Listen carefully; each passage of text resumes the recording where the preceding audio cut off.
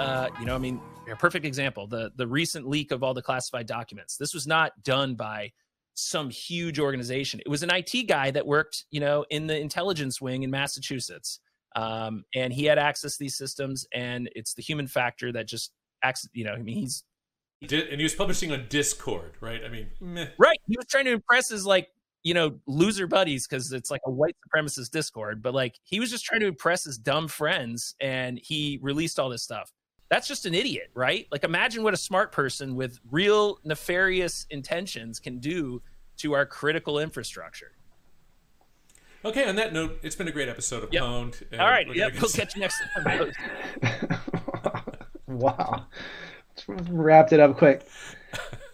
Zach, do you remember a couple years ago, it was probably longer than a couple years ago, there was a big push to move off of analog TV signals.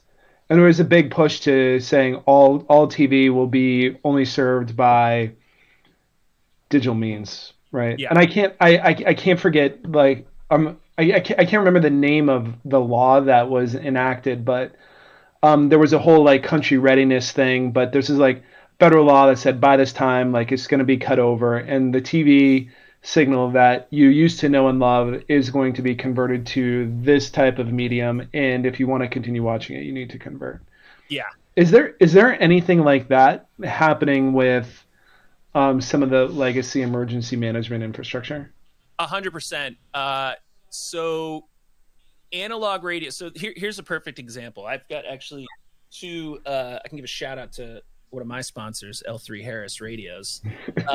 This is a XL200 radio, and it does digital and analog, because that is kind of how it works. The digital side of this, though, and a lot of agencies are moving to digital. So there's a couple different standards. There's P25, which is essentially an open source encryption codec and like transport method that's used for radio communications. And you could actually, I think, download it. It's anyone, you could use it for other stuff you wanted to. It's used on like emergency side as well as like amateur radio side and stuff. The advantage of that is you get potentially more use out of your radio system, right? Like, because you're sending digital packets versus like big chunks of voice, in the old analog way that takes up lots of sort of bandwidth. And you can do more with it, and it, in theory, is much more secure. And in a lot of ways is better. Like, you actually can get more range out of your radio. Some people don't like the sound of it because it turns you kind of robotic in your voice and stuff. But basically, if you're getting any signal, you can get all the way to the tail end of that signal, and people will still be able to hear you. On the analog side, you can go a little bit further, but it sounds like crap. And the old timers really like the analog. Like, it's just, change is bad. But someone with a radio on the analog side who has the input frequency and the code, CTS or some other CTSS or some other code that opens up the repeater, can just sit here, push the button, and you shut down the entire radio system. And this happens all the time, especially in systems that are like quasi public safety, quasi, open to like the public. So for example, VHF radios. So if you're on a boat, you have to have a VHF radio, and channel 16 is the emergency channel. And all of the Coast Guard stations in the entire country have to monitor channel 16, and they can repeat it around. They can they have receivers all over the place that goes to their rescue coordination centers. And in our area, in the Lake Champlain area, there was someone a few years ago, I don't know if they're still doing it, but they were going around basically holding the radio open on channel 16 and shutting down that channel for emergencies. And that's how every single vessel in the U.S. anyways is communicating emergencies on that. So was that a marine salvage company, Zach? What's that? Marine salvage company? That would seem to sort of make sense. Sure, Boat's leaking. Sorry, I can't hear you. Yeah, Boat's leaking. Great. The business is good. I don't know what's happening. Yeah, that was if that was a couple of years ago, that could have been it could have been the test that we did on the maritime system. Yeah, it's probably Randy. Yeah. But yeah, so those, just that little push the button, shut it down. Analog is really easy to sort of do it. Now, P25, you have a higher level, like there's different codes. Like you can't get into the system as easily. But what they've done with this is also start to make the transport of this stuff over digital as well. So like you hit the repeater, on digital, and then it's going over essentially an internet connection to other repeaters. And that's how you build out your system. Where before it was microwave, right? It was radio to radio. So it was kind of like you owned everything. And now you've sort of like, you've increased the level of security, maybe kept more people out, but you've added so much complexity to the system that it's really, really hard to fix it when it breaks. And it's not something like in the old days, and this is, I think, why a lot of the sort of like older school emergency responders and managers like analog, I could go down to a repeater and like turn it off, turn it on, and be like, oh, it's fixed or it's broken, right? Like it's very easy to sort of fix that. With a digital system, you've got numerous interfaces. It's passing through hardware and software, changing formats, going out, and it's just, there's so much complexity. And in every part of that complexity, I think that's where the vulnerability is, right? Like if someone decides to, one of the new Harbor hackers decides to go into the component that receives the radio signal and then broadcasts it over the line, they could just turn that device off, right? Or they could turn it into a botnet for something, or they could do whatever they want to sort of like cut that off. And that was a little bit harder in the old days. Like, yes, you could stand here with a radio and blast it out, but we could also triangulate that eventually. Like if it was really a crisis, we just take a few radios and we kind of figure out where you are generally, and we beat you up. And now that's a lot harder. So it's like in some ways we're moving forward, but in other ways, like we haven't really solved necessarily the biggest issues with this. And that's part of it is like, as you start to connect things to the internet, yes, you're opening up to other stuff and it becomes more technical. And a lot of us are not that technical, and it makes it really challenging. But imagine a radio system like New York City's or Boston's, these huge, systems that are connected to tons of repeaters and stuff. And you figure out a way to just blast, crappy 80s music on every single channel. And you've completely stopped all response in the city. Like, I don't know that we could quickly go to any other way, telephones, like, they have old like Tinker tape, alarm systems that still sort of function, but like you're dead in the water very quickly. Yeah. Zach, you're super well connected in the emergency management space, and you talk to a whole bunch of people across the country on these topics. When this flavor of conversation comes up, right, of how do we solve the problems of tomorrow, like, are you making recommendations to people, or have you seen a general consensus or direction of how people are thinking about solving this? I think so. I think my generation of emergency management and responder grew up with the internet. And so we're sort of like versed in it. The generation that's going to replace me is super knowledgeable and super experienced in it and comfortable with technological change. The challenges that are, I think, from all the people that I talk to, there's a list of challenges, right? Budget. There's never enough money. Like we have so many different threats and concerns that we're facing. And because of like our country's sort of knee-jerk reaction to disasters, we throw money at like the immediate reactionary problem instead of being proactive in a lot of ways. And I'm speaking very generally. Like there's radio systems and emergency management agencies and police and fire and EMS agencies that are like crushing it. Like good luck trying to get into their stuff. But there's way, way, way, way more that are operating on shoestring budgets, on ancient technology, on unmaintained software and hardware, that are open to anything for attack. And we've really basically just gotten away with it from pure damn luck. Like there's no, it's not strategy. It's not an approach. It's just like a wing and a prayer. And so I think you have some new strategies. Like FEMA has tried, like, again, it's a federal bureaucracy, so they can only do so much innovation. Like it's really challenging with some of these agencies to sort of move them. But FEMA and DHS, like there's CISA that does a lot of like, cool work in trying to secure agencies. FEMA has identified, these community lifelines that are very much connected to cyber and the internet and, all of the sort of like IoT stuff and everything else that like we're using as responders. But it's expensive, right? Like technology is expensive. And the way that our country works, every single jurisdiction can do its own thing if it wants to. So unless states and the federal government start to say like, no, this is our infrastructure for response, then you're going to have just this gigantic piecemeal response. That's why this radio exists. This is 700, 800, VHF, and UHF, 4 different bands, because as a responder, if you're driving into a jurisdiction that neighbors you, they may be using a totally different radio system on a different frequency and different technology. And rather than all of us say, hey, why don't we use the same system or combine these systems in some way that makes sense so that we're sharing resources and possibly, kind of centralizing some of the security and safety of it, we all do our own thing. And then we have to buy really, really expensive, highly technical fixes, right? Band-aids to make it work. And that's what happens. And while this is great, I love it. I'm a huge toy guy. It's hard. Like I happen to be a radio geek, so I know how to change all between this, but like some people don't want to do that. They just want to push the button and get help. Right. So we're not really fixing anything. Zach, can I ask you a question a different way? Sure. So yeah. I want to give credit where credit's due, but I also want to assign responsibility where responsibility ought to be assigned. You've got folks who are working their asses off in emergency management, trying to figure out the best way to help the most people when things are really, really shitty. Right.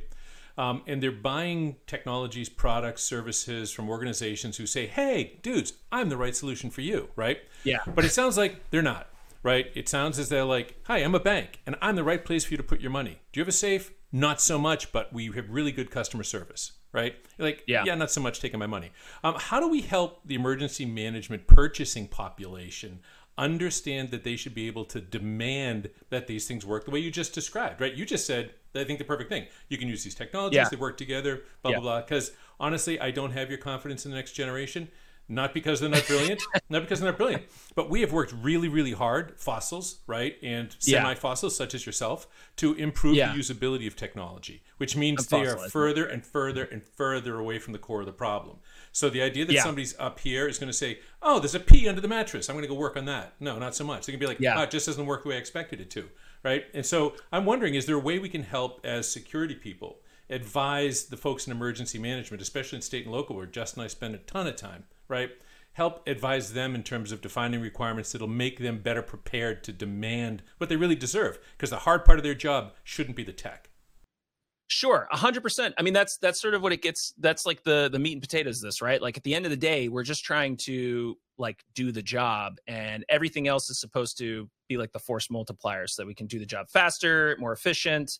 And hopefully that ultimately results in lives saved, property, protected, environment not being destroyed. But we also operate in a system that I know you guys fight with, and that is lowest bidder contracts. Because when you're going for equipment, I mean, this is like inevitable. Like you want to build this amazing system, and then you get slapped in the face because you're like, that amazing system, is this much, but then someone undersells the contract or the bid. And the people who are making the purchases are like, well, this one saves us this much. It still is doing everything in our RFP. So why would we not go with that? And I saw this in action in a radio system, specifically locally, where I was basically tasked to help rebuild this radio system. And I'm looking at the legacy equipment, and it was like shoestring, bubble gum, and duct tape holding this thing together.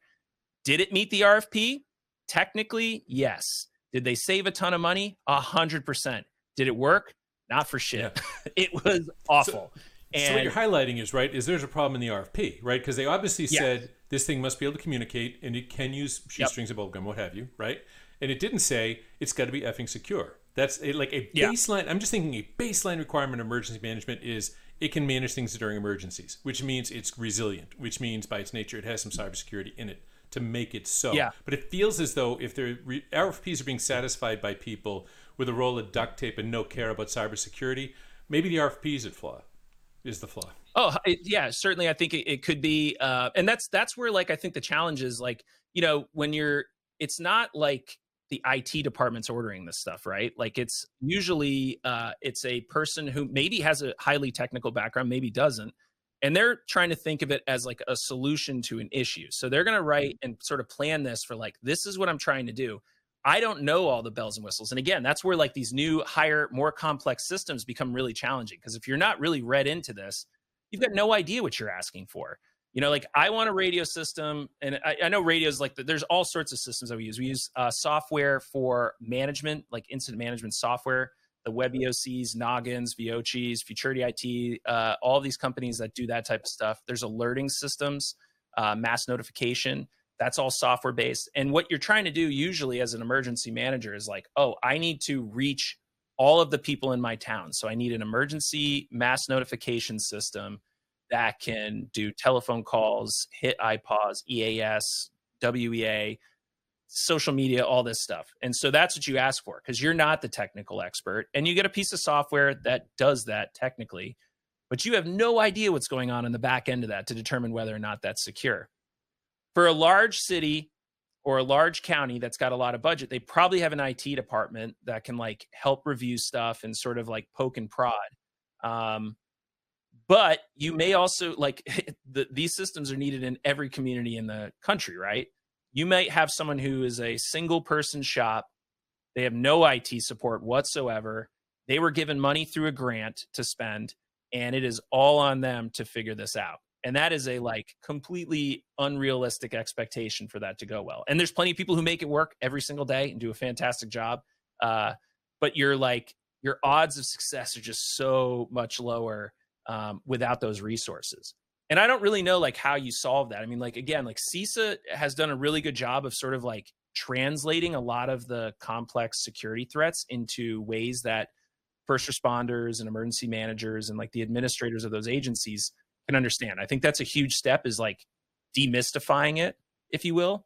But like I consider myself pretty, knowledgeable in this stuff. And when I was hanging out at the New Harbor offices, I'm often like, I was like, oh my God, these people are speaking a different language. I thought I was in the mix. And then it's like, if I can't understand this, how is the person who has absolutely no technical knowledge of this supposed to do it?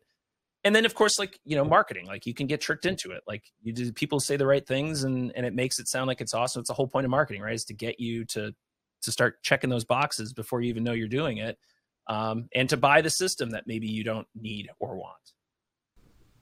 We'll ignore the mass disparagement of marketing as a function. Yes, the marketer's still listening to this. It's a tribute to good marketing when we see it. Right on. Yeah. Well said. Yeah. Zach, I have one last question for you. Sure. It is fiendishly complex, and I want you to be ready for it. Okay. I'm so excited. And if you need to take a couple seconds to think about it, I understand. Yeah, let me drink some water. I've been talking a lot. Yeah. While you do that, my question is, should I keep the CB radio whip attached to my car in the event of a zombie apocalypse? 100%. Yeah. At the end of the day, so CB radios, are a relatively low band, and they're pretty simple to operate, and they can reach a really long distance. I would argue for anyone listening to this, so we're talking about like the large complex systems, but you as a end user are part of this issue, right? Like, how are you going to receive alerts? How are you going to communicate an emergency? Because again, if first responders, emergency managers, all the systems are up and running, but you're not aware that there's a tornado or an alien apocalypse bearing down on you, none of that matters, because you're going to become a victim, and then we're going to have to figure out how to come rescue you. So I know it's like a funny thing, but like it's a perfect prompt for like, yeah, like this is what makes this complex. Is it's like there's the lowest common denominator is always going to be like the person at the the last mile of this. And so you buy all this software, you buy all this hardware, you secure it, but it doesn't get the message or the communication to the people who need it, then who cares? Yeah. You nailed that, Zach, by the way. Thank you. It's I kind of see it, and talking about emergency management technology is there's a piece of it that feels like a shared responsibility model. Yeah. Between businesses and consumers, or entities and consumers. And as an emergency manager, like I got slapped in the face very recently. We had a huge windstorm over Christmas, weekend, and it knocked out power and everything. Losing power, not a huge deal. Like, a lot of people have backup power. And even if you don't, like, you can manage, like, do the old fashioned way, like they did in the barns, you just pile everyone together and throw enough blankets on, you'll survive. But one thing that I realized, I was outside, the wind's blowing. I'm trying to help my neighbor catch his trampoline as it's shooting across the yard. And I was like, I haven't gotten a text message or a phone call from anyone in a long time. And this is like a pretty major event. It's very weird that I'm not hearing from people. And I start texting people, nothing. I try calling people, nothing. I have no internet. I have nothing. And I was like, holy crap, I'm on an island right now. And we were like, well, what do we, like, so as a neighborhood, like, thankfully we all know each other and get along. We're like, what do we do if something happens here? And so it was like the old fashioned, we're going to fly down to the fire station and hope someone's in there and tell them there's an emergency.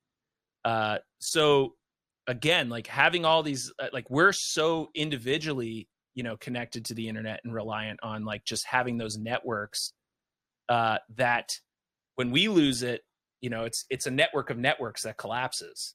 So it is really incumbent on everyone to sort of think about this problem and to make sure that like when you're, be involved in your community, like talk to your, like if you're, you have to vote on this stuff. Like this stuff doesn't, you're not spending tens of millions of dollars on the system and not having some say in it. Either your representatives are writing the check or someone is.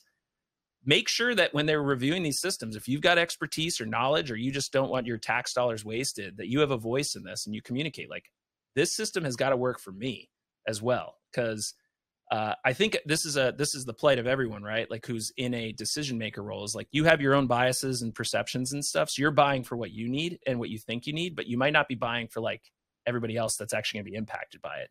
And that's the challenge. Like when you talk about upgrading a radio system, there's a lot of people who are in these giant networks of radio systems who can't afford the new radio. So what do? They have to piecemeal it in. So yeah, I think that's a really, really good point. There's a lot of doomsday I've talked about. There is a lot of stuff that is going well, by the way. Like, again, there are agencies now that are responsible for helping these, first response and emergency agencies to do better. There is some funding, like they're trying to spend more and more funding to sort of help make more robust systems. But we're just it's like you're plugging, a couple holes on a sinking ship. And that's where I think it gets overwhelming. And then in a lot of cases, people are just like, screw it. Like it's too hard to even comprehend how I'm going to fix this. So I'm just going to hope. Hope is not a strategy. Hope is not a strategy. Yeah. I love that line. It's like one of my favorite sayings. Yeah. Zach, this has been awesome. It's been super good to catch up with you on all these topics. If someone listening to this wants to get in touch with you, how should they do that? You can reach out to me on LinkedIn. My email is zach.borst@dobermanemg.com. EM Weekly is my podcast. I'm going to rebroadcast this podcast on my podcast. It's a podcast. And I'm going to blow you guys up as well. Make sure everyone knows who New Harbor is. I'm sure they all know. I mean, come on. But like, yeah, happy to reach out. I love talking to other evangelists of, good technology and good strategy for public safety. Yeah, social media, EM Weekly. I think it's at EM_weekly on Twitter and Instagram and all that stuff. Yeah, I want to have this conversation. I mean, we have to continue this conversation too. We've only talked about like where we're at. I think we should talk about where we're going in the future. Yeah, that's a good one. A good reason to do this again. Segue, if you will. Yeah. Again, Zach, thank you. Jack, anything in closing here? No, I just love the fact that we actually had a conversation about the kinetic and the technical coming together, which is uniquely an emergency management discussion that we don't have near enough. So I'm just really grateful to Zach for bringing that perspective to us, because you and I were typically, jabbering on in the ether. So it's nice to get some real world impacts for the things we're doing. Yeah, 100%. So thanks for being along. Yeah. Oh, I appreciate that, and I hope more people, as they listen to this, think of that other side of the conversation. Like, yeah, you can feel the heat on this side, but without you all sort of helping to secure and move us forward, it's only going to get worse. So we want to do better. That's what we need you folks for, which means calling people like New Harbor and stuff, bringing them into the fold as you're doing these discussions about systems you want to buy. Have them evaluate it. I know you guys do that. Have them help you write the RFP. That would be a great idea. I don't think any emergency manager on the planet is going to say, like, I don't want help with an RFP. There you go. So 100%. Yeah. Well, awesome. Guys, this has been great. Folks listening to this, if you enjoyed this episode, please like and share and help us spread the good word of Pwned and EM Weekly. If you have questions, you can find us at pwned@newharborsecurity.com, and we will get you on the next episode. Thank you, guys.